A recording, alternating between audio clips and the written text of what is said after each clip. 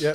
Right, we're on. It's good to be back, ain't it? Yeah, good to be back. Yeah. And we're joined by our guest, Ceri. Yeah, nice to be here. Like I say, it's, as you said earlier, been a long time coming, this podcast. Yeah. You spoke, was it Tubes you did originally? We're going to get Tubes on okay. actually originally. Yeah. Is that how you I heard think so. about Yeah, us? I think I saw him repost something what you guys Yeah. did, and started following you and stuff. Yeah, we've sort of been following each other on Instagram, haven't we, for a little while. We've seen all the work you've been doing. It's amazing, mate. So yeah, we really appreciate you coming on and sharing your story. Right. Me out the house. But hopefully, it will.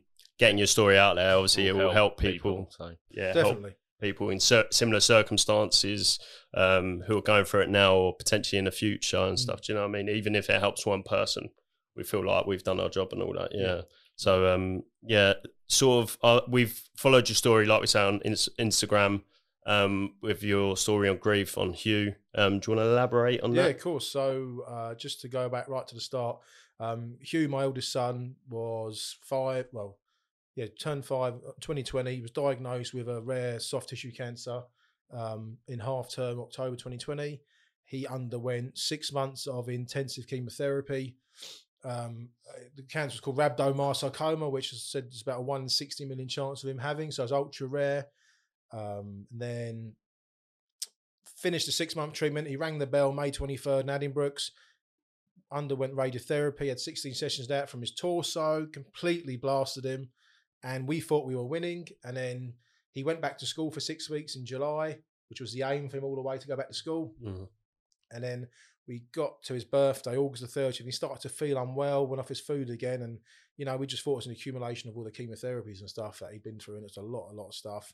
He lost quite a bit of weight, but that was like par for the course for what he was having. Yeah. And he made his 6th birthday. He had his friend over, his best friend, on the 29th of August, which was the first time really that his friends came around because we went through it all during COVID. So we isolated ourselves, which was a blessing in disguise, really, because obviously everyone was washing their hands and wearing masks. So the risk of infection for him was quite low. Yeah. So, which was nice. And also the other side is that we isolated ourselves as a family. We didn't want anyone come in the house. Yeah. So everyone had to stay in the garden. So people didn't really see as much of him as they should have done during that time. But the aim was to get him through it and then to get his life back on track again. Yeah, of course. Anyhow, so he made his 6th birthday and he wasn't eating his cake, which we normally would, and he chose it. And then, unfortunately, 8 days later, we went back into hospital and he relapsed. We were told that was it for Hugh. And 10 days after that, on the 18th of September, Hugh passed away. Age 6, so 18 days after his 6th, or 19 days after his 6th birthday, and like I say, left a massive hole as grief does. You never expect to be burying your child, especially your first one, or any child really. And after that, my wife and I sat out and we wanted to change the way that parents were supported during the whole treatment of a child with cancer, because we experience it, and no one can tell you how you experience it more than someone who goes through it. And our experiences were one that we felt completely unsupported and anything that to do with us. And quite rightly, the medical staff look after the child. But, there's a lot of people in that hospital, psychologists, counsellors, nutritionists, dietitians, all for the children, but they never turn around and ask how we're doing as parents. Yeah. And then to sum it up, what really set us off and set the fire burning inside of us and why we needed to do something was because after Hugh passed away, I needed some help with PTSD and things. And my wife was dealing with it her way. And that's the thing with relationships. You each at different places of how to deal with things. So there's no right or wrong way. And sometimes I'm quite 100 miles an hour. Mm-hmm. She's a bit slower with that stuff and she's more, takes her time with it. There's no handbook on how to sort of deal with it. No, definitely not. You don't know how you're going to deal with it. And it can cause relationship issues or any family issues. Yeah, because you might see someone doing something different that you don't agree with. And some people might be in denial, and some people might. There's all this 7 stages of grief that you go through. Yeah, definitely. But anyhow, I reached out for help, and I had to support her, my youngest son, Rafe. We had to tell him that his brother wasn't coming home. He didn't understand. There was no one telling us how to say. That's not the sort of thing you expect to tell your son. No, that must have been. Older brother's not coming home. So that must have been so hard, mate. What is the age difference between? Hugh was hang on, 3 years difference, just under 3 years difference. So Rafe was aware of what was going on, but to be fair, Hugh wasn't really aware of what was the gravity of what he had. We kept it from him, and that's the thing that my wife and I did well through it. Is we kept all the the nuts and gritty detail about the cancer and things to hear Yeah. away from him. And basically, it was anytime he said, "Oh, what is this that I've got?" I just said, "Like, mate, you're on some medicines. It's going to go.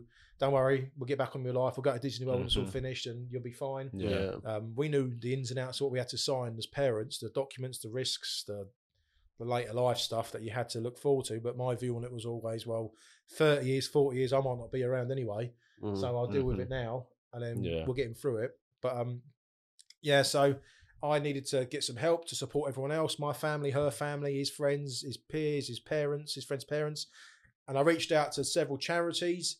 The NHS is a huge waiting list for grief and counselling, as you guys were saying earlier. And I think average wait time at the moment on the NHS is 100 to 120 days for mental support, which is strange when all the adverts on TV are saying speak to us, but there's no one there to speak to. Could you speak to any of your mates or anything like that? Or I found it very hard. One of the things that I found is when I was going through it with you, for example, in the hospitals, a very female orientated, charity driven service that you get, because the majority of the time the caregivers in the hospital are the mothers.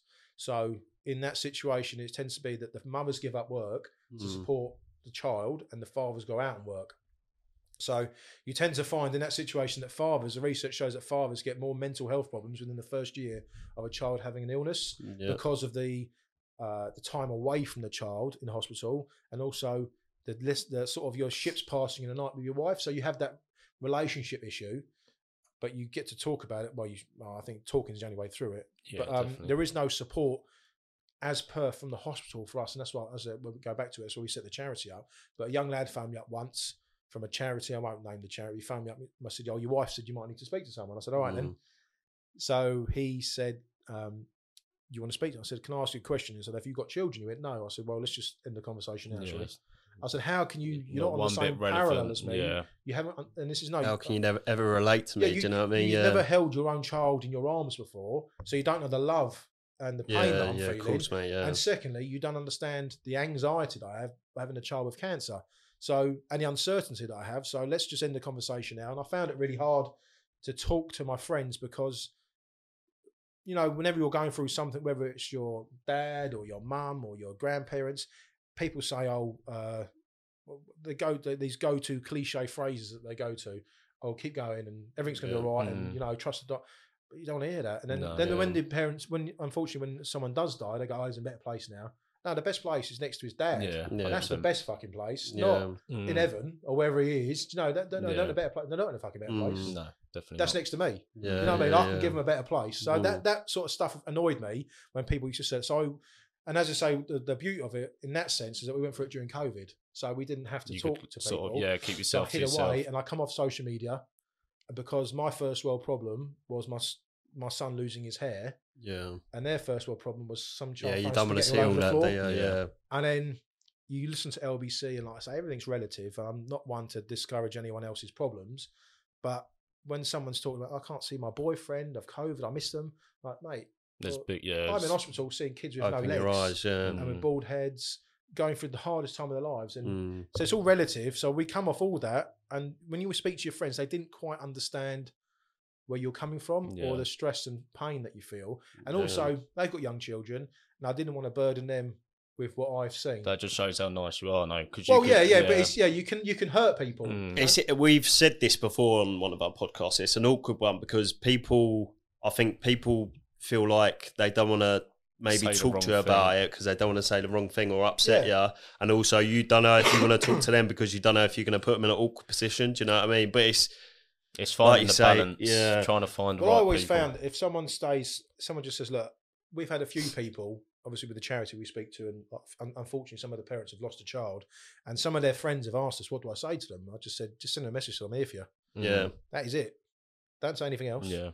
Give them time, give them space, and don't push them to do it. And if they want to come to you, that's it. It's one of life things. You can't control what anyone else does. So if they want to come to you, they'll come to you. Just say, "I'm here for you if you need anything," and leave it as that. And if they want something, they'll come to you. Yeah, definitely. Going back a little bit, mate, what was that sort of, you obviously do remember it, but that first sort of feeling when you found out that Hugh had cancer? You jump straight to the point of, that's it, he's dead. That's the first initial feeling. So on that, as I said to you, we spoke before, I said my wife was in hospital with him because of COVID, so she had to deal with all the bad news firsthand. Yeah. Which I kind of feel really sorry for her because she has to deal with that firsthand. Yeah. And then you wanted to just help and support her, but I'm anxious ridden with that point, so I can't talk to doctors. Never been able to talk to doctors anyway. No. I'm always worried what they're going to say, and you Yeah. don't really go to a doctor for good news. No. There's always some element wrong. But shows I quickly put on a front to say that everything's going to be all right. We're going to fight this. Yeah. And then the first instance when I saw him, I felt better when I saw Hugh. So when I saw him and he was all right, you know, it's so if you're with someone, they're talking to you, you can actually see that they're all right. Yeah. But it's in the distance. Yeah, you're overthinking it. You're overthinking. Your mind's wanting to go, oh, fuck, what's he doing now? But when I'm sat next to him, that's what I like being in hospital with him. That sounds a bit strange, but I prefer to go in with his chemos to see him and make sure he's all right. Because if you go away, that's all you're I'm panicking, and then your wife might misconstrue, or something might misconstrue a sentence, and then you're like, what's he said? Why has he said that? And then you end up doing your wife's head in, or your friend's head in, or whatever it is, because you're asking questions all the time. But I was silly. I was devastated. You go cold with a cold. I remember as a word, and just like your world just crumbled. Because you never think. Well, the first words my wife said to me was, "You always think it's someone else. It's never you." Yeah, and also that's the name of our charity. It's never you. And you hear about it in papers, and all of a sudden, someone said this to me. You are the story that was in the papers. Like you read about children getting cancer, and you think, what's all that? You see all these people raising money on the street for children with cancer, sick children. You think, oh, that's never going to be me. Yeah, it's mad how you do really do think it's never going to be you. Do you? Yeah, you think you think you're sort of invincible. Yeah, you breeze through life without issues and problems. We've said the exact same when we said about our dad and that. We like looked at him like he was invincible. Do you know what I mean? Yeah. It's crazy. We do have this tendency to look at people and think, and that's the unfortunate thing about life, is that it's only until the last day you realise that people aren't invincible, and you take it all for granted. Yeah, definitely. And then it's something like this that sort of brings you back down to earth. And like, I think anything comes with immortality, of question of your own mortality.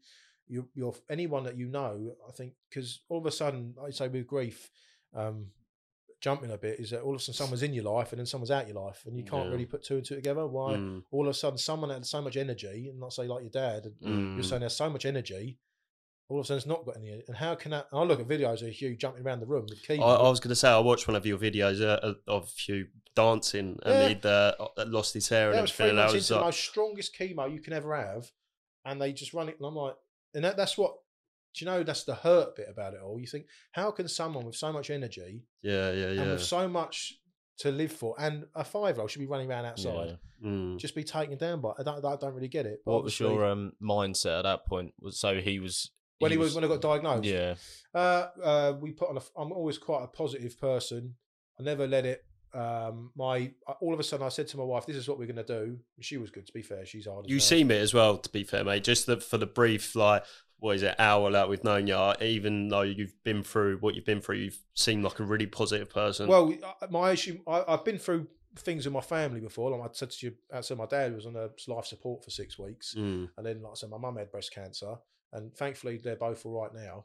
But it builds resilience up. So, and also it's, for me, my own view on it is, what are you going to achieve by breaking? There's a time to break and do it in I'm not the stiff upper lip stuff, but there's a time to break and there's a time to be strong. Okay, she didn't want to break in front of you as well. And the first thing I thought of, if I was a 5-year-old boy, what would I want? With all these wires and things hanging out at me in a hospital, bright lights looking at me, what would you want? You want your dad and your mum. You want your dad being strong and being like, it's going to be all right. So 100%, I said to my wife, look, the thing that we do is we never say anything to him, nor we're going to tell him it's going to be all right. So don't even batter. If you start crying, get out of the room. I said, I said, get out of the room.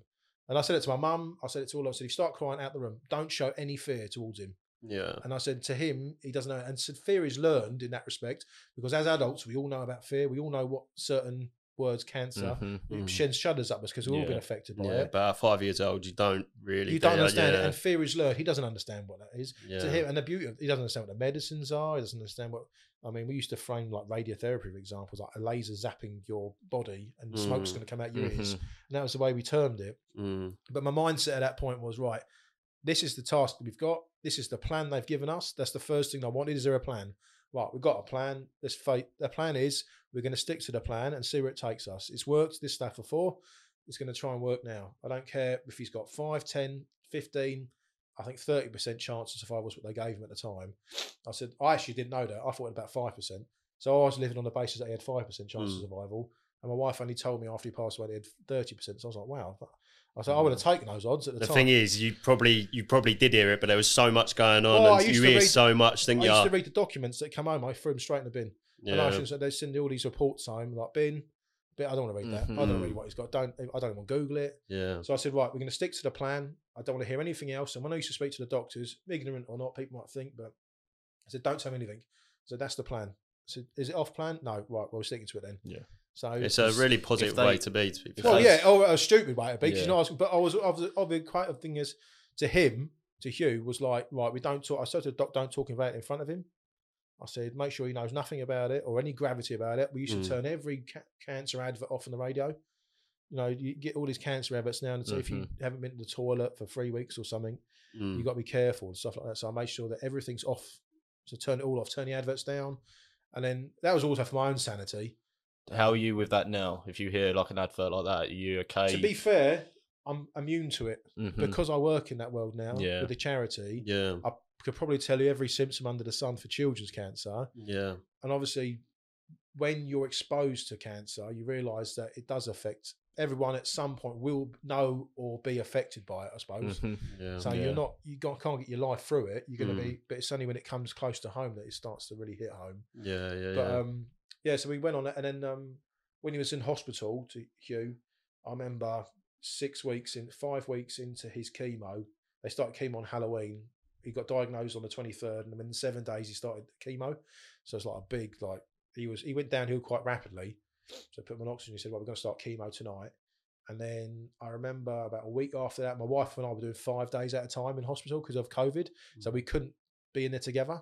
So we were doing 5 days, and I was doing 5 days, and then we'd never really speak to each other. I mean, that's like that's tough on its its own, own, yeah. Yeah. And the only time we talked was when we were out in the car park for 5 minutes when the play nurse was washing him.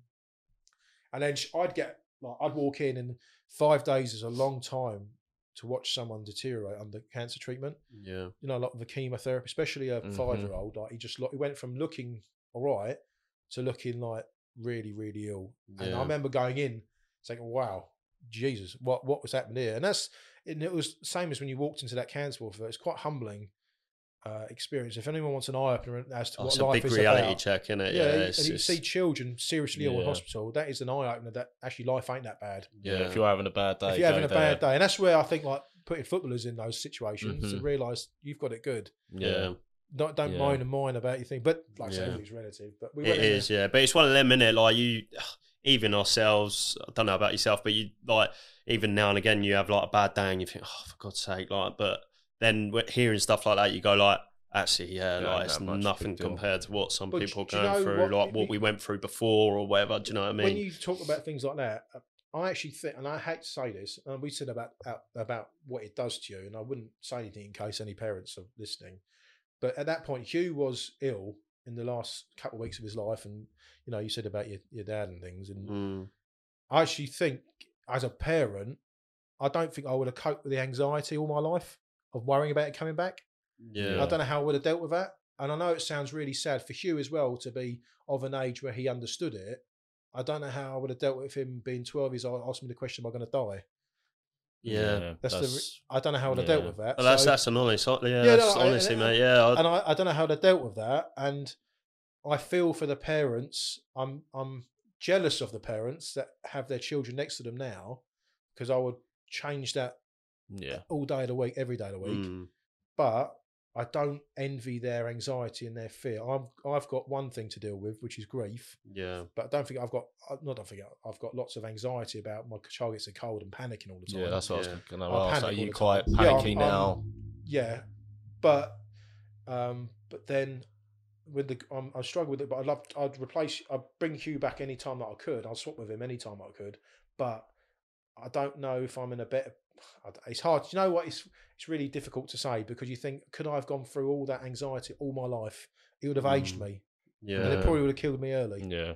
And you would have been. He would have been on his own. My fear would he would have been on his own facing all that on his own. Yeah. But do you know what, mate? You're probably not the only one that has ever thought like that, and you've probably experienced that from and you know that from doing your Ceri and talking to other parents. I see parents going through it, and I just feel sorry for them. I mean, I was that parent, and like I can see tears in their eyes welling up, like just because of the stress of it all.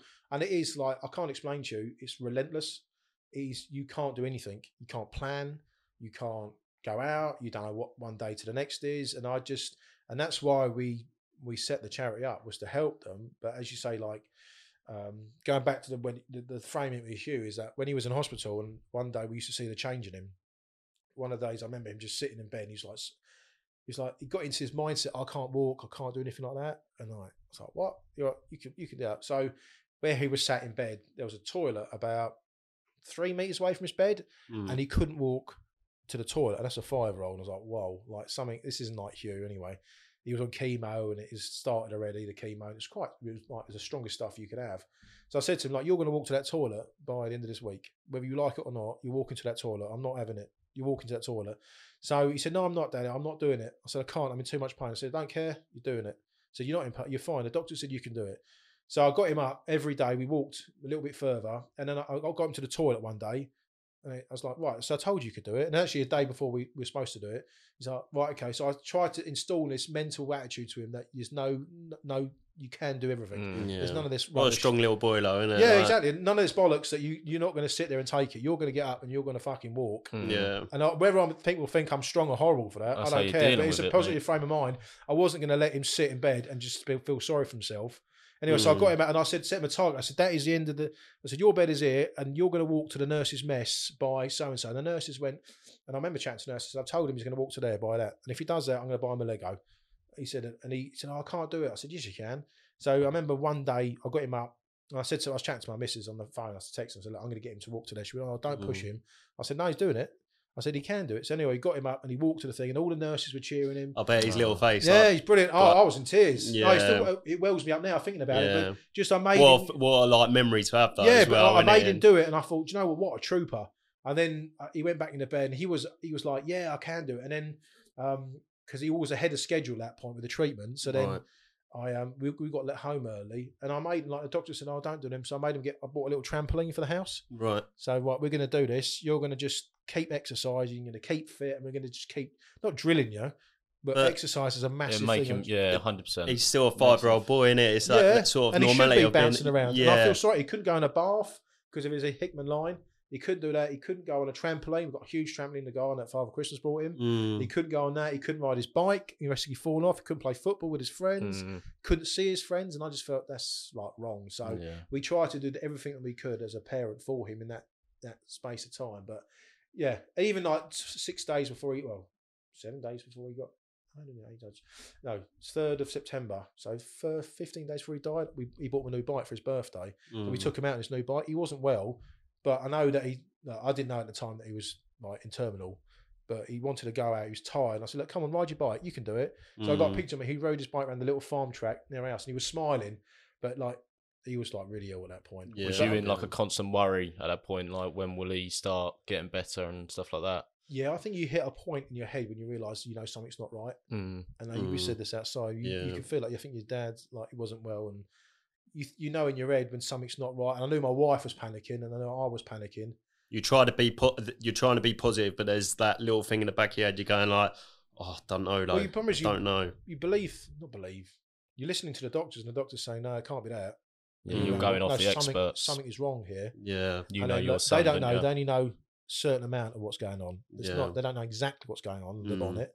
And then, but yeah, it's difficult because you get yourself in a frame of mind that you think everything's gonna be all right, and whether that was false of us and. But you're just being told what the experts are saying. Yeah. So you're looking out a positive. But I'll be honest with you, I just stayed in my mind was like one track. That's it. It's going to be fine. We get through it. You're going to go to Orlando in July. We're going to go to Disney World, and that is what we're doing. So that was my mindset. And then you throw a swerve ball. You think, oh, okay, then we'll deal with this now then. And it kept feeling. I don't know about you guys when you did it. But you kept finding that you were batting away balls all the time at a crease. Yeah. Something coming. It's like a wave. It's like an ocean. There's like constant waves coming at you. Yeah. There's no smooth sailing, is there? No. And it's like there's another wave and then you sit back and after Hugh died, I was like, fuck, I don't think I can take anymore.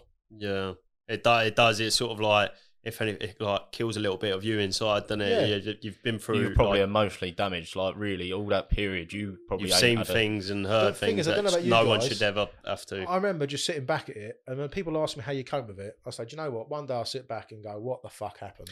Do you know what? I've been asked this question before. Like people like go like, oh, I don't know how you do it and all that. And this obviously is coming from us who've lost our dad, and a lot of people lose their dads and that. But like, and I always say, you sort of, if I was looking in on it, I'd go like, yeah, how did we? But you just do it, don't you? You do just deal with it. I just think that one of the big things that I think grief is someone will always encounter grief sometime in their life. Yeah. The grief isn't larger because you lose someone. The grief is still the same feeling, no matter who you lose. Yeah. So the closer they are to you, probably the more intense it is. But grief is, you can have grief from a breakup or anything. Yeah. But grief is grief. Yeah. But the problem is that I believe wholly that it should be taught at school. Yeah, do you know what? That I've spoken to someone else about this. Yeah, I agree. To be honest with you, to sort of obviously there's no preparing you up for that sort of feeling, but make you understand it a bit more. Just tell you what it is. You're gonna what the 7 stages are. Well, there's no order what they're in, but people die, and when they're of an age where they understand it, children, to prepare them for it. Yeah. Not telling them how you're going. This is how you cope with it, and there are certain ways you can cope with, which I found. Strategies that I've used and I still use now and stuff, but I just think that it's not a condition, it's a part of life. Yeah. And that's where people pigeonhole it, I think, a little bit too much, and it's like a condition. Yeah. Like depression is a condition. Yeah. That's something that can be helped with medication, and sometimes there's chemical imbalances that can cause depression. That's been proven. But grief is something you haven't asked for, and it's just happened. It's always with you as well, Phil. Every morning, I don't know about you. I wake up every morning. I'm hit with it, and I said to you out there, the only time it's ever going to leave me is when I shut my eyes for the last time. Yeah. But then I shut my eyes the last time. I'm going to turn around the corner. I'm going to be playing Lego with him. So it's one of those, isn't it? So I lose one thing, and you're going to be playing football, whatever, be old man. I think I see a clip. I think it was on Ashley Kane's podcast, and I think he was interviewing. Is it that Jake? He lost his dad. Yeah, lost his dad. And he said it was similar. Like you're always going to have that grief, but I never want that grief either to leave me, because it sort of drives you on. It does, yeah. And you sort of it reiterates how much that person meant to you and stuff, don't it? It's almost like there's some phrase. It's the love that you can't give. Yeah. That's it. Yeah. It's the love that you want to give, but you can't. Yeah, it's all the love that you could never give to them. And that's what grief is. What does the Queen say? It's the price you pay for love. Yeah, price for love. So if you didn't love someone, you wouldn't feel that bad about them. Exactly. Yeah. So it's just like, it shows how much you love them, and like, it's nice to have them memories and to talk about them and stuff. Yeah, definitely. We do it all the time, don't we? Like we say, it was our dad's anniversary on Wednesday, and we spoke about like the memories and stuff like that. Did you find, and I was like we talked about the illnesses outside, which obviously they succumb to, but you tend to block that out. When you start thinking of happy memories, they tend to go after a while. So I can't, when I put memories of Hugh now, obviously I go to flashbacks of certain things that happen, which is part of what has on, but it's the happy memories now. And that's what when people say about grief and understand it, they said sometimes in time the happy memories will come to the forefront. Yeah, because when it first happens, all you think about is the bad ones, and you think and then over time you think, oh, actually on the holiday we done this and this and this. Yeah, and you start thinking of all that. And we've got, especially at home, we've got 2 younger children. One's never met Hugh, who's been born, and Rafe obviously is the intermediate and has met Hugh, but he'll never remember Hugh. He was too young. So we try to keep Hugh's name alive at home. By saying, like Hugh used to like that, or like Batman stuff. Hugh was well into Batman. So you see Batman, Rafe just got into Batwheels. So for me, it's like, it's nice to see, like Rafe was never into Batman or Marvel. Hugh was well into Marvel and Lego and things like that. So you come home and all of a sudden you're like, oh, I'm not going to play Lego at the moment. I miss playing Lego. I miss watching Marvel, Lego on the TV. And you end up trying to push it on Rafe. Rafe, do you sure you don't want to watch Marvel? No, I hate it. Oh, all right then. So that's a strange thing about losing. That's the sort of the grief stuff that you're going through. It's like, I miss that stuff now. Yeah. And then actually he started getting into battles. I felt a bit warm. It's like, let's watch Batman again then. And all these bat toys I've kept from Hugh. And that's the thing. They're 2 different children. It's difficult, isn't it? Yeah. There's no right or wrong way. Obviously, we haven't got kids, but I can imagine it's difficult. And like, it's going to be nice for when they're growing up and that, to sort of obviously when you're gonna keep his memory alive and Yeah, that, and see how charity and much stuff like what that. you're doing for him and stuff. That's gonna be lovely Yeah, for we him try to and, see, like I isn't say, we it? put there's a lot of when I went in. Like I say, when Hugh died, I went straight into trauma therapy, like for PTSD. And Yeah. one of the things that they were quite keen on me not doing was hiding Hugh's name or shutting up about it around the house, because I think if you don't talk about the child, and I've seen cases where parents and families do shut up about the child and don't talk about it and don't deal with it.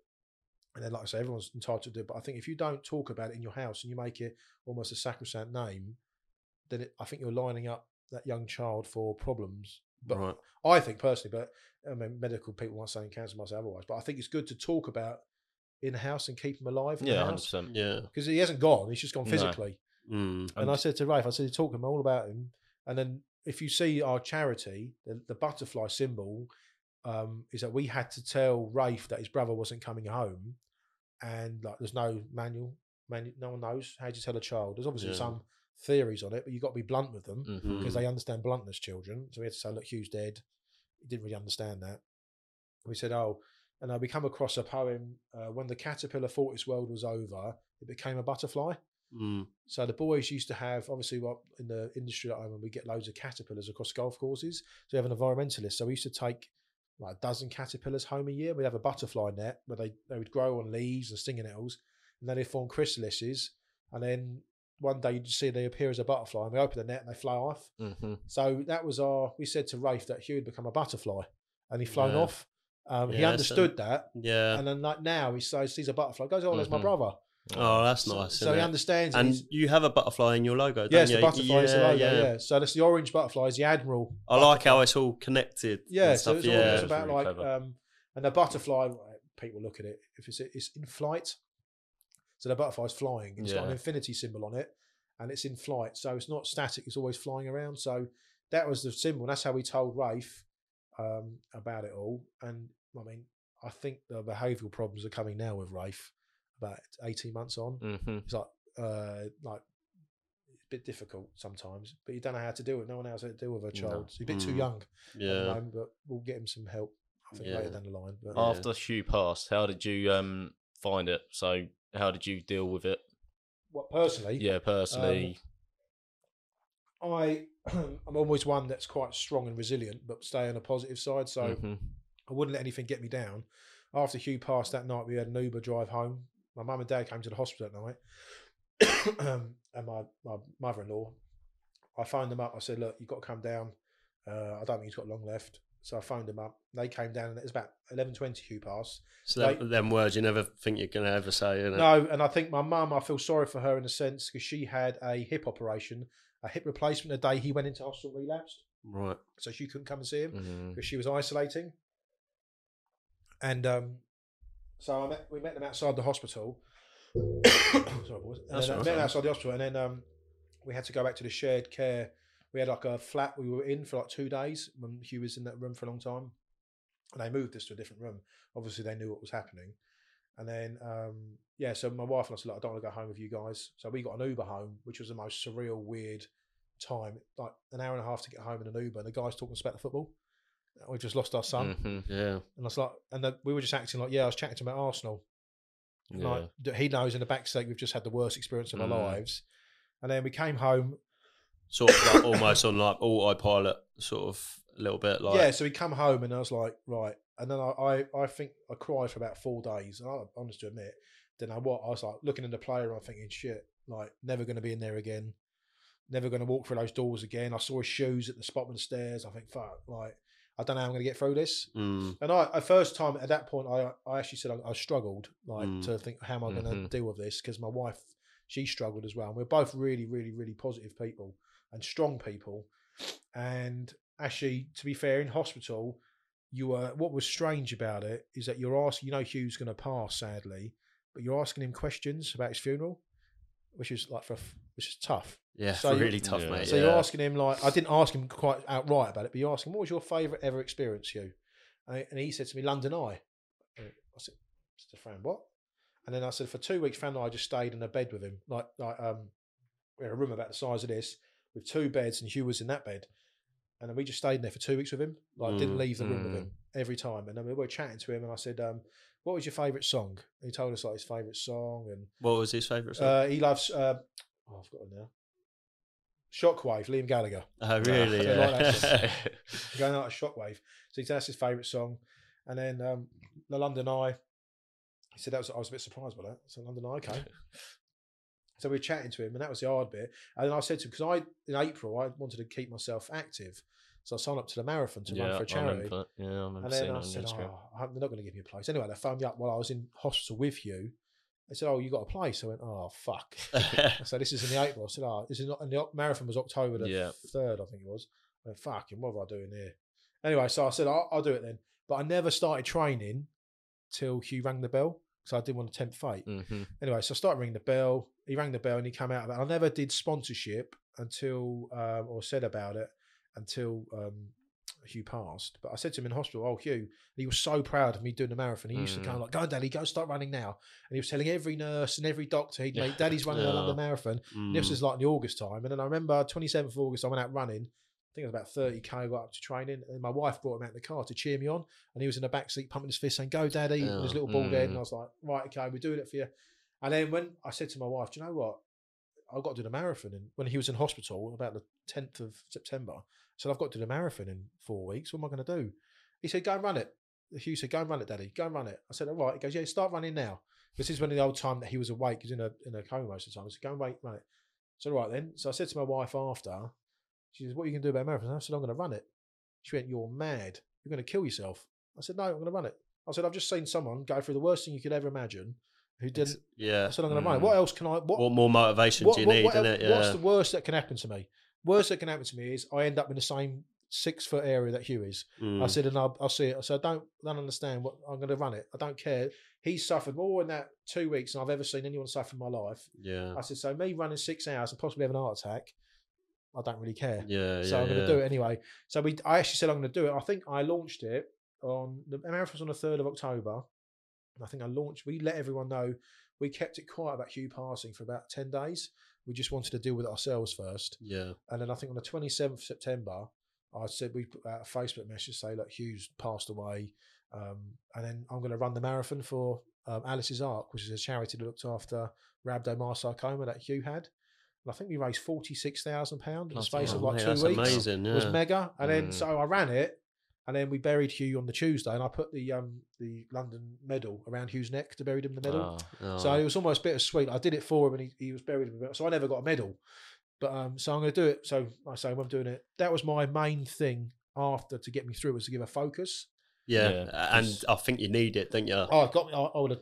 You could quite easily lay in bed, feel sorry for yourself. Yeah, but everyone said you're mad doing that. I said no. What else he would have wanted me to go and run it? So, sort of like mini therapy, isn't it? It's sort of like it keeps you going, gives you a purpose. Yeah, no, definitely. And it's amazing. I used to listen to podcasts and stuff, and during that time running, I listened to a podcast from Stephen Bartlett with Mo Gowdat about pursuit of happiness. And he wrote a book. Mo Gowdat unfortunately lost his son with a surgical procedure that went wrong. But Mo Gowdat said, and it's only when these bite-sized things that Stephen Bartlett does on the Diary CEO, and he just said, my son died, but I had 2 choices. I could either carry on and be strong or do nothing, but neither were going to bring him home. And I think I saw one of your Instagram posts where you were saying something similar. But what a way to look at it, really. Yeah, definitely. So I don't know about you guys, but I was of the view, like, I know what my son would have wanted me to do. There's no way you would want me to sit and be miserable. No. How we looked at it, and I see it on yours as well. I just want to make his legacy well known 100%. Across any. I want everyone to know, like, about Geezy's grief. No, David Chisholm was the same as you. You want everyone to know who Hugh was, didn't you? Yeah. Well, to be fair, there's people in this country now, like we've been in the papers and mails and everything like that, and no one would have known, as many people would have known about Hugh as they do now. If he was alive.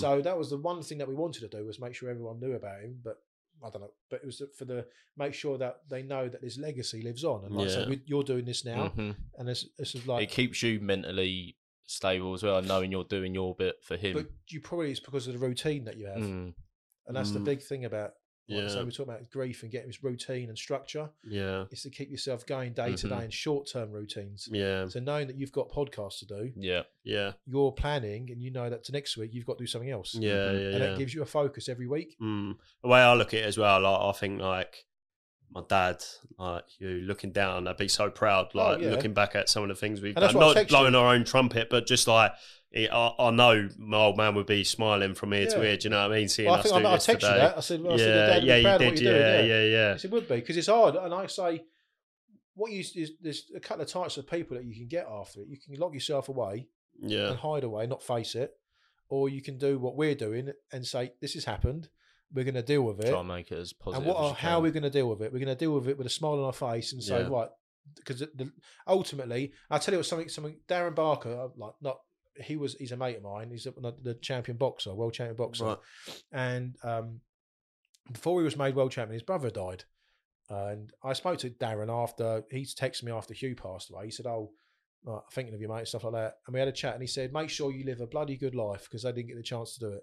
Yeah. And I thought, that's right. That's a good, and I remember that. Yeah. And he probably doesn't remember saying it to me, but he said to me, make sure you live a good life, because they never got the chance to do so. Yeah, it's a good way of looking at it. And that's why I said, right, we've got the opportunity now to do something. Make a difference, yeah. And also, I don't know about you, but I saw people in that hospital, outside the hospital, when Hugh was in bed on every drip you can imagine, every wire, and there was grown-ups, mid-40s, 50s, 60s, outside smoking, outside of an oncology ward, and you've been given a second chance.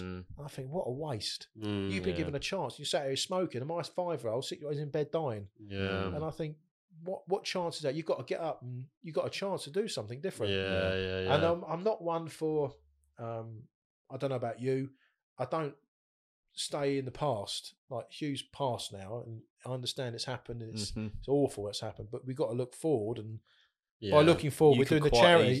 You could quite easily stay in the past now, and no one would blame you, because you've still got a loving family. You've got two other boys that you've got a life to live. Yeah, you've got a lot, and like we've said before, they wouldn't want you being in your bed curled up doing nothing. No chance. I know what he's saying to me. Get up. Yeah, exactly. Get moving. Get moved. Dad, come on, Daddy, keep going. Did you feel bad for doing stuff afterwards? Like, do you know, I had this conversation with someone the other day about it. Someone said something to me at the funeral time, I don't know about you, is that you're going to find that after, I think the vicar said it to me actually, Jenny, she said to me, you're going to find that for a week now, everyone's going to be texting you, and then it's going to go quiet. Yeah. And then your world has stopped spinning, and it's going to stop spinning for a few months. But everyone else is going to get back on that horse, and they're going to start riding around. You don't want that, do you? When you hear that, you're like, I don't want that. And it's almost like, do you know, if you're that way inclined, it's almost like you like the attention. It makes you feel I didn't like the attention, but I felt loved. Yeah. And also I found that people that I would have thought that would have stepped up didn't. And people that I never expected to actually step forward and actually become really good friends with me now. Yeah. And I'm like, I was a bit shocked by that. Surprised you, yeah. And people that I thought would have been there weren't there, and people that I thought no chance actually stepped up and sent me messages of support, and I thought, okay, right, there you go. These are true test of someone's character. I read Rio Ferdinand's book, and he said after the funeral, no one, everyone's going to go back to their normal life, and you're in this bubble. It's like as if they've forgotten about it, and before that's all you can think about. Yeah, and then when someone says, for example, like Mother's Day, like yesterday, Christmas Day, I'll think of you today, mate. It's every day. Yeah, I said, this is every day. This ain't tomorrow. This ain't yesterday. This is every day. You can have Mother's Day all you want. All it is just it enhances it. Yeah. Or Father's Day. It's every day. Because you're seeing everyone else celebrating. Yeah. And that is such a good way to like. You don't just grieve more on that certain day. You grieve every day. Yeah. And I get text messages, and I'm really thankful for the text messages that send through that know that you're in their thoughts. But it's like, it's every day. Yeah. I struggle. Not a struggle, but every day's on my mind. Just one day doesn't make a difference. Yeah. Christmas is one of those days. It's a lead up to Christmas I don't like. Yeah. But I love it because of the children. And I know Hugh love Christmas. Yeah. So you go make the best for him, sort of thing. And it's all put pressure on families being together. Well, what about those families that can't be together? And that's a lot of people. So they make people feel bad about it. Yeah. But that's the thing that. So she said that to me about the world stopped spinning, and was one of the hardest things to get your head around. And it's true, the world does stop spinning. And then I found that, and then it's difficult. But I always had this frame of mind that, all right, we get up and we carry on, we do it, and I got myself back into work quickly. I wasn't going to hide away. Got to distract yourself, haven't you? And I did as well. Yeah, after my dad, I got back at you. You was pretty quick as well. And people were like cautious about how they speak to you. I'm like, listen, just talk to me normally. Yeah, I still find it now. If I want to talk about it, I'll talk about it. Yeah, but leave it on my terms. Yeah. And then, but because I work in an environment, there's lots of members, and they all want to come up and say, "I'm sorry to you about." Yeah, and I'd go to. Yeah, fine. It's not your fault. Don't worry. You didn't do anything to him. I said, "Oh, no worries. Don't worry about it. Yeah, it's fine." And also because I don't know about you, but I'm 17 months after Hugh passed away. People seem to forget, and I have no problems with them forgetting of what we went through, because that's life. You move on, and I can't be resentful. You won't ever forget, no. But no one forgets anyone that they lose. My mum still remembers her dad, and he died 50 years ago, and she still regret and then you get resentful about things and stuff, but you can't do anything about it. No. And what's staying in the past going to do? Yeah, that's really true. It's a bit of a silly question, but know when you have the bad days, how do you sort of snap out of it? And just think, why am I having a bad day? So I gave up drink. I haven't drunk for 3 years. Really? Yeah. On purpose. I gave up in COVID. The first lockdown, I said, I'm just not going to stay in the house with 2 kids and a wife drinking. And my mates were doing it. Everyone got into these craft beers or gins, whatever. It wasn't my cup of tea. I thought, I'm going to stay healthy. And then people can go down a pub. I said, I ain't going to sit in a pub full of 6 people. I ain't going to do that. I said, I'm going to go and mingle about and have a dance or whatever it is. If I want to be in a pub standing. So I never went down a pub then. And that was just not because of any other thing other than the fact I didn't want to go down a pub and get COVID at the time because no one knew about it. Yeah, of course, yeah. And then Hugh got diagnosed in October. And then he got diagnosed. And then I couldn't drink because we needed to be on call, because we needed to take him to hospital within 30 minutes if he got an infection. So I couldn't drink. And then when he died, I thought, you know what, I'm going to manage my mental health, don't drink. So I was aware that the fact it wasn't the drinking that worried me, it was the day after. Yeah. So I wanted to manage my own situation. Mentally. Like, if you've been on the piss, you're going to struggle. Yeah. Don't put yourself in that situation. And quite easy, you could have turned to drink and gone. 100%. Yeah. And then and I don't want to be vulnerable in the house. My wife was pregnant. And my other son was there, and you get low on drink, and it's not your true self. It's you're tired because you don't get the right sleep, and it's not fair. And I just thought, also I need to look after myself. Yeah. So it was almost like self-love after that. So I stopped drinking, and then I can't remember the question. I was just saying. I remember you saying out there when we were speaking about you getting into your therapy. Yeah. And like you were saying, like whenever you have like a negative sort or anything brings you back now, like you have a little thought to yourself, you have a little nod, and then it takes you back to that positive memory. I said, I went straight into therapy after, tried to reach out to charities, and they all told me it's a 3-month wait, but I needed it there and then. So I was fortunate. I went into like a trauma clinic when I had, not an inpatient, but just had 1 hour a week. I went to see 2 different ones. I went to see a gentleman in London. I used to get a train every morning. Yeah. Once a week, 8 o'clock in the morning to go and see him. And then I'd see a lady via Zoom once a week. Both different ends of the spectrum with therapy. One, I like talking to the gentleman because he talked to me in a sort of a candid male way. Sort of like, just shut the fuck up sort of thing. Get on with it. Like, I remember asking him a question. I'm worried about my other child getting. He went, hold your nerve. I was like, okay. But like he needed to say it to me, and I like that rawness of it all. Yeah, and he was quite good, and he talked to me about. That's why it's maybe quite good to have different aspects of it, because obviously other people might respond better to another way 100%. And that, but you don't know until you get in there and do it. I wanted to test both of them out, and actually I liked, but they both had different things to it. Qualities, and the lady that I saw, she was more of cognitive behavioural therapy, so she was trying to change my mindset. So when I used to talk to the male one about PTSD and triggers, he just like say, well, that's part of it. It's like, okay, that's not really helping. But yeah, he talked to me about the factual things, like putting it into like, yeah, it's terrible, it's the biggest killer, things like that, but that's what happened, and it's happened, and this is how you deal with it, and what's more around the situation. Talk about your life around it. So how can you deal with things around it, and like talking to things about like how you dealing with it, how you're dealing with your wife and things like that, like more around the subjects.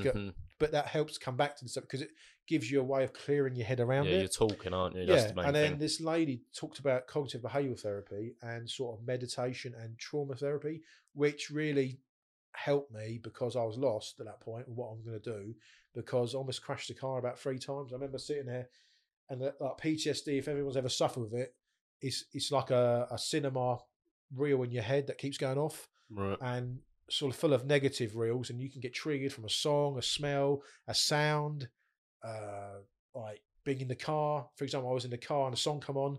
I remember it now, driving around, I almost crashed. I blanked out, not blanked out, but like went into a daze. Yeah. That's all your concentration was on that. I was back in the hospital again, like in the last few hours of Hugh's life, and it was reeling through my head now, like not now, but back then I was like, and I almost drove the car into a tree. Like, fuck, I need to do something. So I phoned. They assessed your need, and she took me on, and she actually really sort. And when someone said to me, "Does therapy work?" I said, "Well, I'm still alive." That's how like it helped me. Yeah, I was never suicidal, never like to be like that. But you know, in a candid way, I was like, "Yeah, well, I'm still here." Yeah. So that shows that it works. Yeah. And so she helped me deal with the triggers that I was having. So as I said to you, we spoke before, like I have this trigger of seeing Hugh lying in like towards the end of his life, or at the end of his life, lying there, and I couldn't deal with that image. It's one of those images that never leave me. It's in my head now. So I flashed up again in my head, but now I know that I can just put it back in the back of my head, and it's gone. Yeah. And there are days where you want to delve into that dark side of your head. So sometimes you want to see it more often, sort of thing. Yeah. So sometimes when you're feeling like you need to have a cry, like as a bloke, I fully admit, sometimes I put a song on, I feel a bit shitty. I might put a song on that reminds me of Hugh in the car, and it'll make me tear up. Nearly every day. Oh, mate, nothing wrong with that. Yeah. No, but I listen to a song and I'll get someone might say a lyric. What's that song? The Kate Bush song from that Strangest Things. What's it called? On that film. But she said, basically the song's about I'd swap positions with you. I'll be in your place. I'll take your place. And that, mate, I was listening to that the other day. I never listened to the lyrics before, and you start. It's like, wow, yeah. And that welled me up, and I thought, but sometimes it's good to do that. Yeah. But it's a way if you can get back out of it. Because you quietly stay in it, couldn't you? Yeah, you quietly. And so when I was going through therapy, I'm quite good at creating analogies and sort of metaphors of things. And I said to we came up with this idea that the grief was like a river, and either side is two areas. So one side is the grief that I feel for missing Hugh, and the other side is my normal life. So for 38 years of my life, I've been on this side of the river. And all of a sudden, I've been thrown violently over to the other side of this river. And the therapy is the brickwork to create a bridge to both. And that's what therapy does. That's a good way of looking at it. Yeah, so it's like, it's always going. So I've always got these both sides that I can walk between. But as I always said to session one, we're starting to build the foundations of this bridge. And I said that, so we've built and built, and I think I must have said, I've only I purposely stopped going about a month ago, actually, just to try and wean myself off it, to get myself, because I was in a place and I just found like I wasn't getting anything out of that session at the time, and I was all right.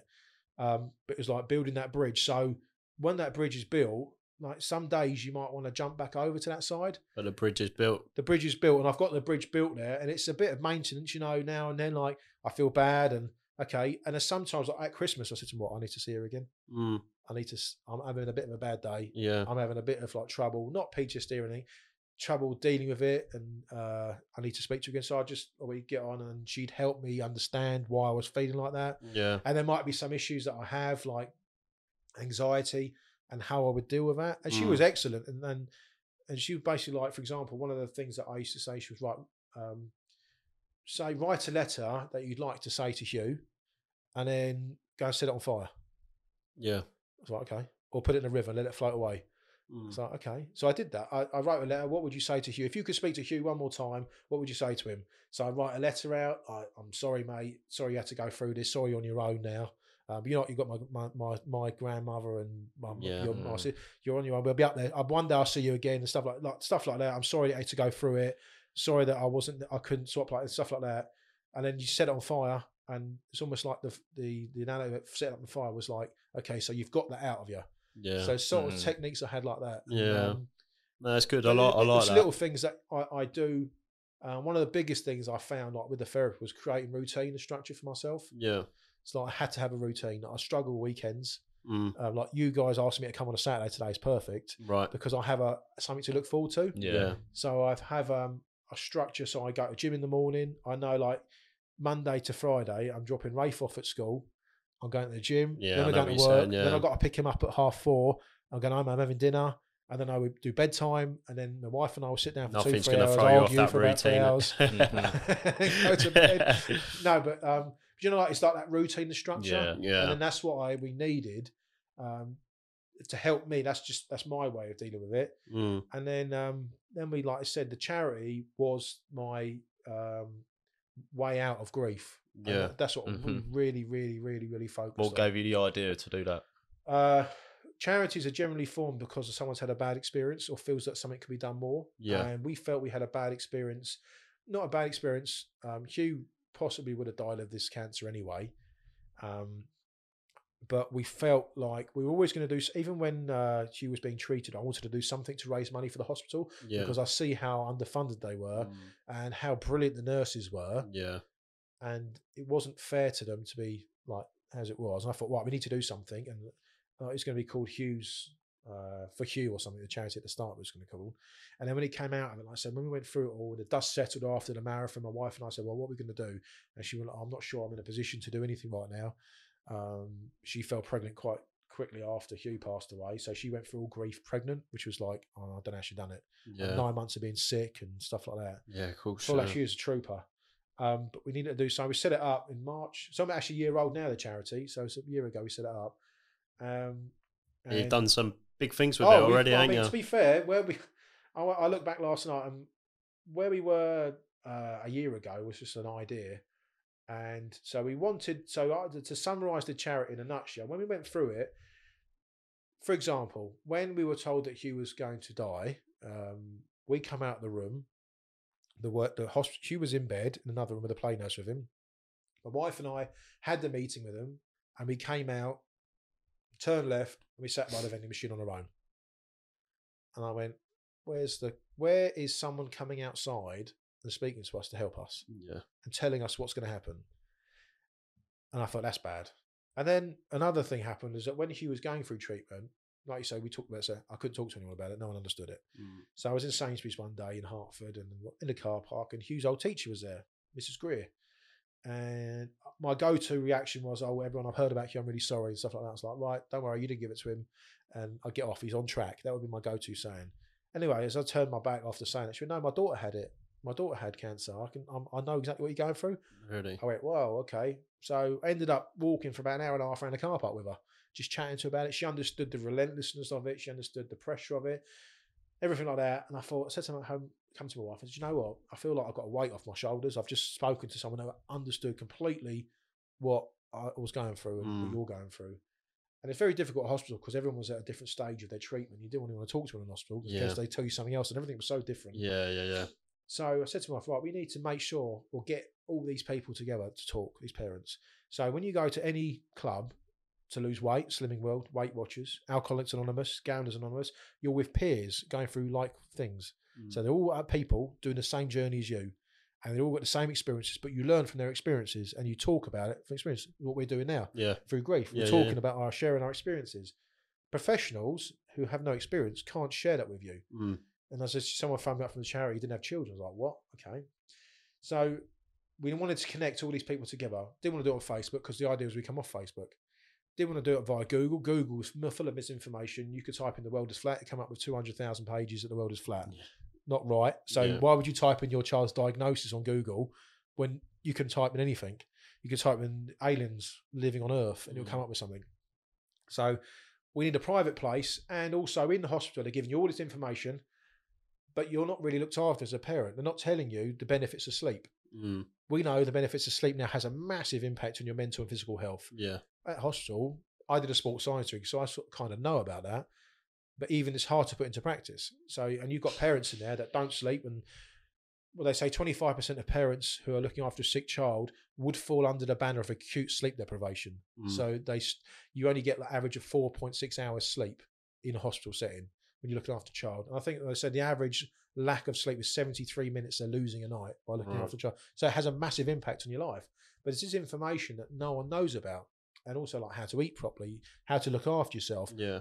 And as I said to you, there's doctors and nurses walking around the hospital that know this stuff, but they don't ask the parents, how are you eating? Yeah. How are you sleeping? And also in the hospital, there wasn't food provided for us that would fill us up nutritionally. Yeah. So I'm 6'1", 110 kilos. A slice of toast with jam on it isn't going to work for me in the morning. Yeah. You know? And the kids on chemo, you want to feed them anything you want. So the biggest expenditure of a parent in hospital is food. So we lived off Deliveroo, like £200 a week I'd spend in there, like 50 quid, and all the minimum for £20, they put delivery charge in it. And for Hugh, I'd get him to eat as much as he could to put weight on, to keep him strong. So you'd buy, the M&S shop there was there, and I was spending 30 quid a day. Daddy, I fancy a jam donut. Right, mate, I'll get you a jam donut.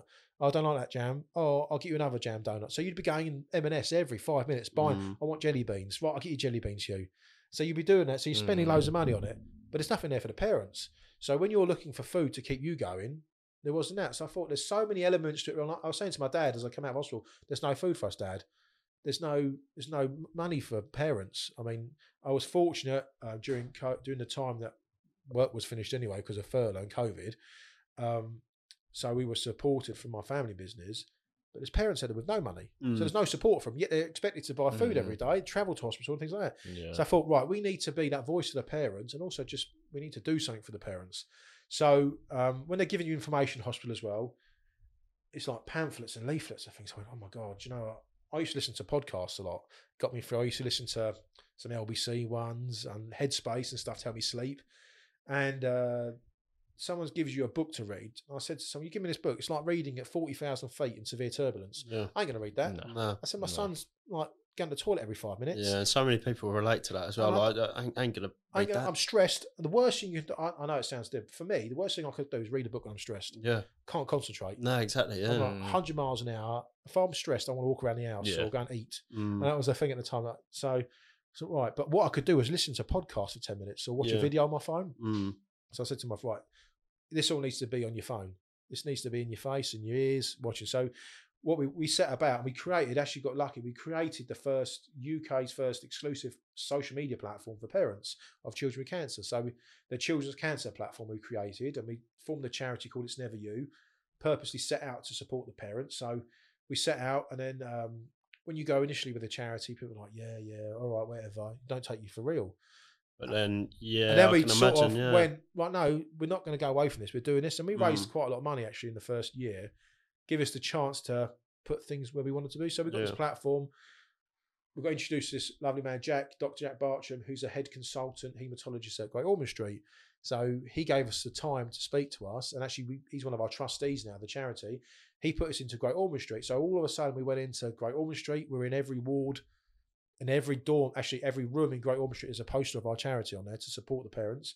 We're in every shared care folder in Great Ormond Street. We're in Addenbrooke's where Hugh was. We're in Birmingham, all around the country now. That's unreal, mate. Well done. Yeah, so we did, and then we got out. We did it all. We're supporting the parents, and so that got us through the real hard bit of grief. So it kept my mind occupied. Yeah. It gives you a same again. It's a you're bit more relatable purpose, as well. Like you've been through it, so the parents. Yeah, and it's when they say people find it easier to deal with things when they've been through it. Yeah. So I put myself in them shoes, and I think it's a bit more authentic, the charity, because it's not someone running that's a career CEO. It's someone that's actually, do you know what? I've been there. I've been through the rough side of it. Yeah. I completely understand what you're going through. I'm here to help you. I know exactly what you're going to be, what you need. I know exactly what's the shortcomings. Yeah.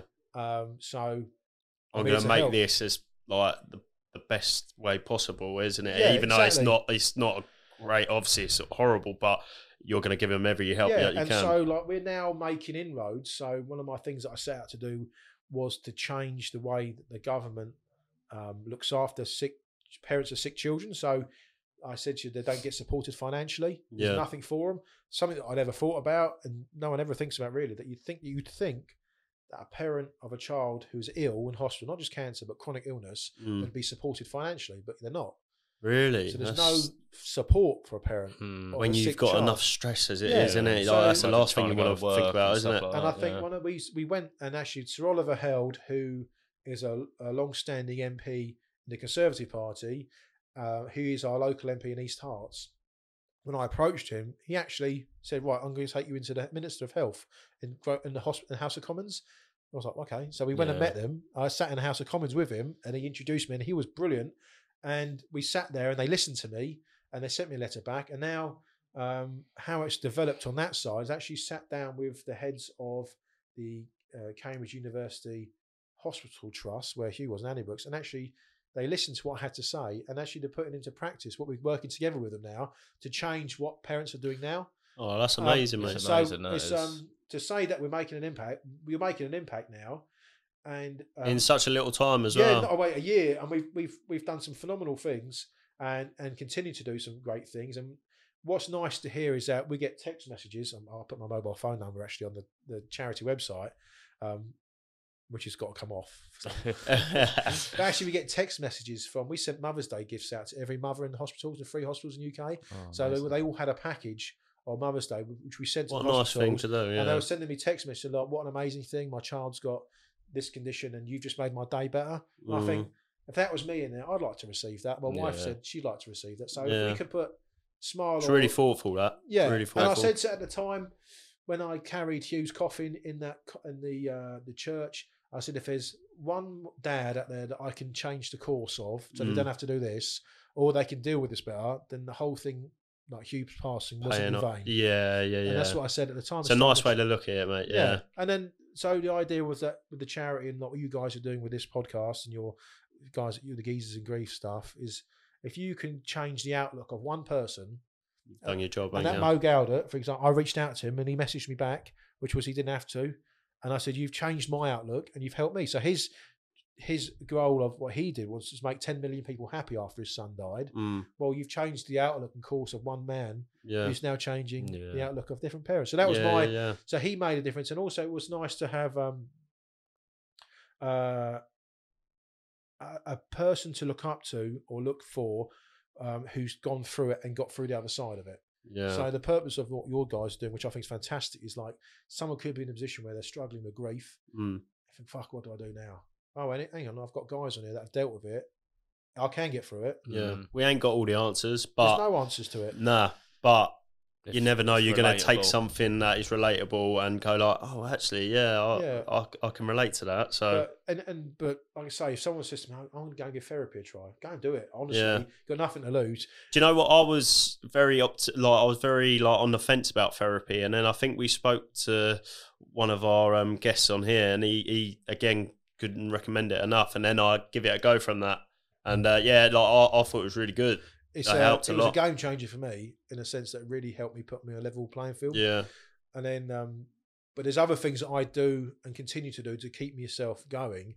Whereas then I went and got back into the gym. I make sure I work out 3-4 times a week. Yeah, that helps massively as well, doesn't it? Yeah. De-stressing you and giving free therapy. That is definitely. I watched the Jonah Hill documentary on Netflix. And he has a therapist as well. So he interviews the therapist, and the therapist goes through it's what you eat, how much sleep, exercise. 100%. He said it's the basics, isn't it? But it's such a bad. Well, that's the thing that what the charity was set up to do, was to make that the important thing. So we've got the elixirs that we call it of our charity. So rest and recovery, which includes your sleep. Yep. You've got movement, which is exercise, mobility, keeping active. Nutrition, which is what you put into your body, you get out of your body. Yeah. So what you get out of your body, what you put into it. It's your hydration, keeping hydrated, and also your mind, how you deal with things, and your interaction with your peers. So all those things make up how you're reacting to the outside world. So if you can change or manipulate any of those things, and all of that is in your hands. Yeah. So all of that is in you can do that. You can sleep better, that you can change your sleep hygiene pattern. So you can change the way you sleep, how you get to sleep. You can change the way that your mind works by CBT therapy. You can join a gym, even go for a walk, get your 10,000 steps in a day. You can go and make sure that you recover more. Yoga, meditation, mindfulness, all these things have such major impact on mental health. Yeah. But I think they're also underlooked and not given enough credit to. Yeah, definitely. Within the statutory authorities, like the NHS. If they said to someone, right, and this is what we found, if someone said after Hugh died, right, these are your 5 things that are going to help you get through this. And this is, we go back to teaching them at school, the basics of it was, as the kids are older, eat well. Right, okay, don't drink. I think it's a massive thing. Don't drink. Don't make yourself vulnerable. Don't take drugs. It's going to make yourself even more crazy what you're going through, or it can help. Make sure that you manage your exercise. Give yourself a target. Like marathons for me, give myself a fitness target. Yeah. So I'm stupid enough doing them, but I love them. I'm trying to do another one in a month's time. I just think they're just they you can put keep your me mind structure. to it. I know that I've got to do it. And then what worries me is after that, we did that football match. Yeah. That looks amazing, mate. It was amazing. What's next? Yeah, it was like almost like that. It's like that golden. They call it gold medal syndrome. It's like you get the gold medal, and then what do you do next? Yeah. And that's what I said to my wife. I said after the football match, it spent 2 months like getting it sorted, like the stress of it. I loved it. It was stressful, but it kept me going every day. Like, today I've got to do this, and what am I doing next? And that worried me, that low point. Yeah. Because all of a sudden I'm like, well, I've got nothing to do. Tyson Fury said the same thing, didn't he? When he became world champion, he was like, well, what's next now? Like, I've got everything. I've got, exactly. But what's he got to do? He's got to go and box. Yeah. Keep yourself training. Yeah, exactly. Yeah. And this is a thing like Robbie Williams. He played Nebworth, the pinnacle of his career, and then what? Then he sort of went off the rails a bit. Yeah. Because he'd done what he wanted to achieve in life. Yeah. You've always got to have something. So yeah, it's almost better to be aspirational, to set yourself. Yeah. What's that? Matthew McConaughey gave a speech, didn't he? Yeah. He said it in the Oscars or something. He said, every year I say where I want to be. Yeah. Oh, that's an unreal speech. But I set it always further. So I always set in advance where I want to be. I'm setting the goals a bit further. So I'll never achieve what I want to be. Yeah, what is that quote? It was like, are you where you want to be? I asked Matthew, last year's he goes, ask me in 10 years and I'll tell you. Yeah. So in that case, what's next for the charity? What's the next goal? So we're at a point now where we're working with the hospitals. We're working with a lot of parents. We want to make sure that parents know that we're here. We understand also from a perspective, what we're doing is that we want to, by the end of this year, we're going to open up what we're doing to all parents of children with chronic illnesses. So children's cancer, obviously close to our hearts, what happened to Hugh. But we also understand that in a hospital, for example, that's one ward. There's 23 other wards of parents struggling. So we know that those parents are struggling even more because children's cancer is the number one killer of children, apart from road traffic accidents. So that charity, they're supported more than ever. But there are also rare conditions that other children get that are not so supported through charities. So we want to support those parents. So we're trying to think of a way how we can cover all the parents. And we've got some other thing. Well, obviously we're putting procedures into place, trying to into hospitals so they can educate the parents a bit more about these 5 things that we say, the most important things that they need to do, because we think that can manage them better. And then it's just like trying to get money and donations coming in, because charity only runs on donations. My wife and I don't take any money out of it. It's a full-time 24 hours job. It's just her and I that run it. And at the moment, it's 2 of us providing all this stuff to the parents. And like I say, the feedback we get is like so well needed. And obviously we know because we went through it, it is needed. But yeah, we've got some, like I say, I'm doing a marathon, trying to raise some funds. There's a big thing. Where can they find the donation page? That's on our, if you go onto our Instagram, it's.neveryou charity. It's all on there. You'll see. Lovely. Yeah, we'll help promote it as much as we can, mate. Obviously, we haven't got a massive following, but anything helps, doesn't it? Yeah. And then there's something we're doing in the summer. This might come out after we've done the video. So we're doing the National Three Peaks. Oh, nice. Which is in June. So I know we did the Yorkshire Three Peaks last year, which was brutal. And I vowed never to climb a mountain again. But I think sitting in a car between mountains actually sounds quite good. But we're going to do the National Three Peaks on the Midsummer's Day. So we'll do it the longest day of the year. We've got our first ever butterfly ball at Christmas that we've done, like a black tie do, which we've sold out already. We've sold 150 tickets already. And it's only launched it 3 weeks ago. Oh, that's amazing. And then, just trying to keep it actively going, trying to raise money for it. Trying to keep it, we're secure now, the charity's fine anyway, but like I say, we're just trying to keep awareness of that actually we're here for parents. Yeah. Because obviously it's hard to understand where the charities are. And also just keep myself going and support my family, really. We've got a lovely little unit now and we're tight. And it sounds like it, mate. To be honest with you appreciate, I know this sounds really silly, I like staying at home now. I appreciate it more. I can't be bothered to go out down the pub. Yeah. I know that sounds silly, but I actually like staying at home. I don't think it sounds silly at all. No, I bought a barbecue. I cut the barbecues for the summer. I bought that. I'm 40 next week, and I think I'm not really. I used to be party animal, go out every Saturday, Sunday, but I think I value this. I prefer. If someone I've got a baby at home, and I've got Rafe who's 4. I would have got wound up with a screaming baby 2 years ago, but now I just actually. I appreciate, even if it's screaming, trying to punch me and it's nappy shit everywhere. Yeah, I actually appreciate it a bit more. And actually, where you could get hit up, I think where I've learned to just take a step back and a breath and think, just actually appreciate it. Yeah. Because it's what you want, really, what you have, and I think a lot of people take things for granted, really. Yeah, it's crazy how life spans out. Like, you think 6 years ago, you'd never think you're setting up a charity. Mate, 10 years ago, and I'm 40. When I'm 30, I was single. And if someone said to me, in 10 years' time, you're going to be married, you've had 3 kids, one of them's not going to be here anymore, you'd have a charity that's up and down the country, and you'd be sitting doing a podcast talking about grief. I mean, what the fuck's a podcast? Yeah. What do you mean you're going to lose a child? Yeah. What do you mean you're going to do? And you're going to be married? Okay. It's a big eye opener, isn't it? And you think, so, like I say, I'm 40. What am I going to be when I'm 50? Hopefully, I'm going to spend my 40s getting myself in shape, fit, healthy, look after my children, and make sure that we can help other people. And that's the way forward, really. And it's difficult. Like, not difficult, it's different. Life is different now. Yeah. I think I appreciate things a bit more. I don't get so wound up anymore. No. I don't know about you. You realise that there's actually more to life. Yeah, definitely. Yeah. Sometimes you forget, but then you soon, like I say, doing stuff like this, it reiterates, like, yeah, you're not going to be here forever. You've got to make it worthwhile. Well, I'll tell you, when you get to, my mum was younger than me, when you get 40, I'm halfway through now, what am I going to do the next half? Yeah. But like I say, at 40 now, I think, well, look what we are. We've got this charity, and think, well, let's make a difference now for the next 10 years. Let's really sort of push continue Hugh's legacy. Yeah, exactly. And like Rafe will be 5 in July, which was the same age Hugh got diagnosed, and that's a really strange one to deal with. Because, yeah, I can imagine. Yeah. You're looking at Hugh's friends who are like really tall now, and 8 and 9. He would have been 8 this year, Hugh. And you think, oh, it's like it's weird to think that he's not here with you, but he is always, like you say, Dad's always with you. But it's just a strange thing. How life moves on, and you sort of not forget people, but you move on with them in your mind. And it goes quick, doesn't it? As well, it goes really quick. Yeah. When people, and also people forget, like you'd be walking in, like you act normal. I don't know about you, but I act normal. I've got back into work, and when you see people, and I find it difficult, not difficult, strange when people say, "How many kids you got?" What'd you say? My wife struggles with that.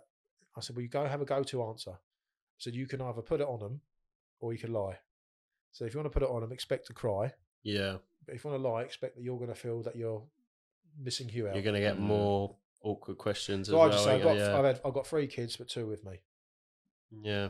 When they want to ask what happened to the 3rd, I'll say, well, you don't really want to know. Yeah. So let them own the question, really. Yeah. And then that's the thing. But people will ask silly questions. You think, why are you asking me that? What's that got to do with anything? You're washing my hair, an hairdresser. Yeah. What's that? Would you really want to know? Yeah. And then that's what I find. That's the reality of grief, is that sort of stuff. Yeah. No, it's the answers and the questions. Yeah, it's hard sometimes. Like, we've had people before and that, and you think like, I don't know if like you're the person I would be talking to about like that sort of thing. But I don't know about you. I find talking to random strangers a bit easy about it. Yeah. Yeah. Where they can have a detachment about it. Yeah. Don't know you, don't know all your family and that. I've got no, and that's where counselling works. Yeah. Because they're completely random. Yeah, I was just going to say that. They don't judge you. They don't know you. They've got no reason to judge you. And basically, you speak to them for half hour or 40 minutes. At the end of it, you walk out, you don't speak to them again, but you feel like you've offloaded all your shit onto them. Yeah. And they're professional enough to understand to get rid of it. And they deal with it in a way. And you think, oh, okay, I feel better now. Yeah. That's where it works. But a lot of people with therapy think they're going to bring up all their past and make them crumble. I'm like, no, they're not going to do that. They're talking about what's wrong with you now. Yeah. They're not going to go about what you eat when you were 6. Yeah. And how's that affected you now? Yeah. They're not worried about. They're worried about how you're feeling now and how you're going to move forward. Because that's what therapy is about. Yeah. Exactly. You can't change the past. That's the thing. It's all looking forward. I say this happened. You don't know what's going to happen tomorrow. No, exactly. So There's always going to be more obstacles than that in there around the corner. So, but all this thing is teaching you tools how to deal with life. Yeah. And that's why I think the key to therapy and if you can have more tools on how to deal with stuff like that, you're winning really. Like I think you're only a step ahead. You know what I mean? Yeah, and I just think the more people you talk to and ask about things, I think the better. Always never be afraid to ask advice of someone or people's opinions. And what you're you not weak-eyed if you ask for help. It's just and also be strong enough to say, actually, I don't think that's the right opinion. What you're doing is different for me. So there's lots of people out there that have lost someone, and you think, God, you need help. You know, you can see him even in the public eye. You can see, mate, you obviously haven't dealt with it. Yeah, you need help. I'm not saying like even Prince Harry. You can see that he hasn't dealt with the loss of his mum properly. Right. Yeah. Yeah, you can see that definitely. And there's obviously a reason, like losing your mum at that age must be terrible. But you can see that he must be still paining him. Yeah. Like, hasn't dealt with the loss properly. Yeah. Well, I don't like. No one knows, but like, that's how it appears in the public. Yeah, but definitely. you see, there's some things like just go and you can see like when the people lose their mums in public eye or dads, they go crazy. Some of them. Well, we know how hard it is not being in the public eye, and let alone someone who's trying to shove a camera in your face or trying to ask you questions that are really inappropriate and stuff like. Yeah, and there's people like you think like Eric Clapton, the guitarist stuff. He lost his son. He fell out of a building window, I believe, many years. That's why he wrote the song "Tears in Heaven." And you think, well, he's got on with his life, and you think you can get on with your life. And there's many like Nicholas Lyndhurst. he lost his son. Yeah. David Cameron lost his son. And you think, who else? There's many. John Travolta. So there's lots of high-profile celebrities that do lose, like in the children area, and they get on with their lives. But it's just, I wish they used their platform more to describe how they do it. Yeah. Well, you're doing it now, so we're hopefully doing it now. We're all doing it. We're dealing with it. Yeah. Oh, mate, it's been amazing, to be fair. Yeah, what a podcast to kick back on with. So I've talked loads. That's what, mate. That's what we want. We want to get as much information out there as possible. Do you know what I mean? Anyone listening can take something from this 100%. Do you know what I mean? So, I say my thing on is if anyone, I'm not like say I'm not a celebrity, but if anyone wants to reach out and heard this, who's suffering or just reach out, drop me a message on Instagram. Yeah, we'll push your socials and everything, mate. I think the more people can help each other, I think it's so much easier to get through stuff. Even if they listen to this and just listen to your little snippets of it of how you have a look at your charity, mate. You're offering a lot, which is amazing, mate. Really good. Hats off to you. Yeah, I appreciate it. No, thanks for boys having with me. It's been a pleasure to talk to you. No, I've really enjoyed it, mate. Yeah, no, lovely. All right, cheers. Thank you very much, mate.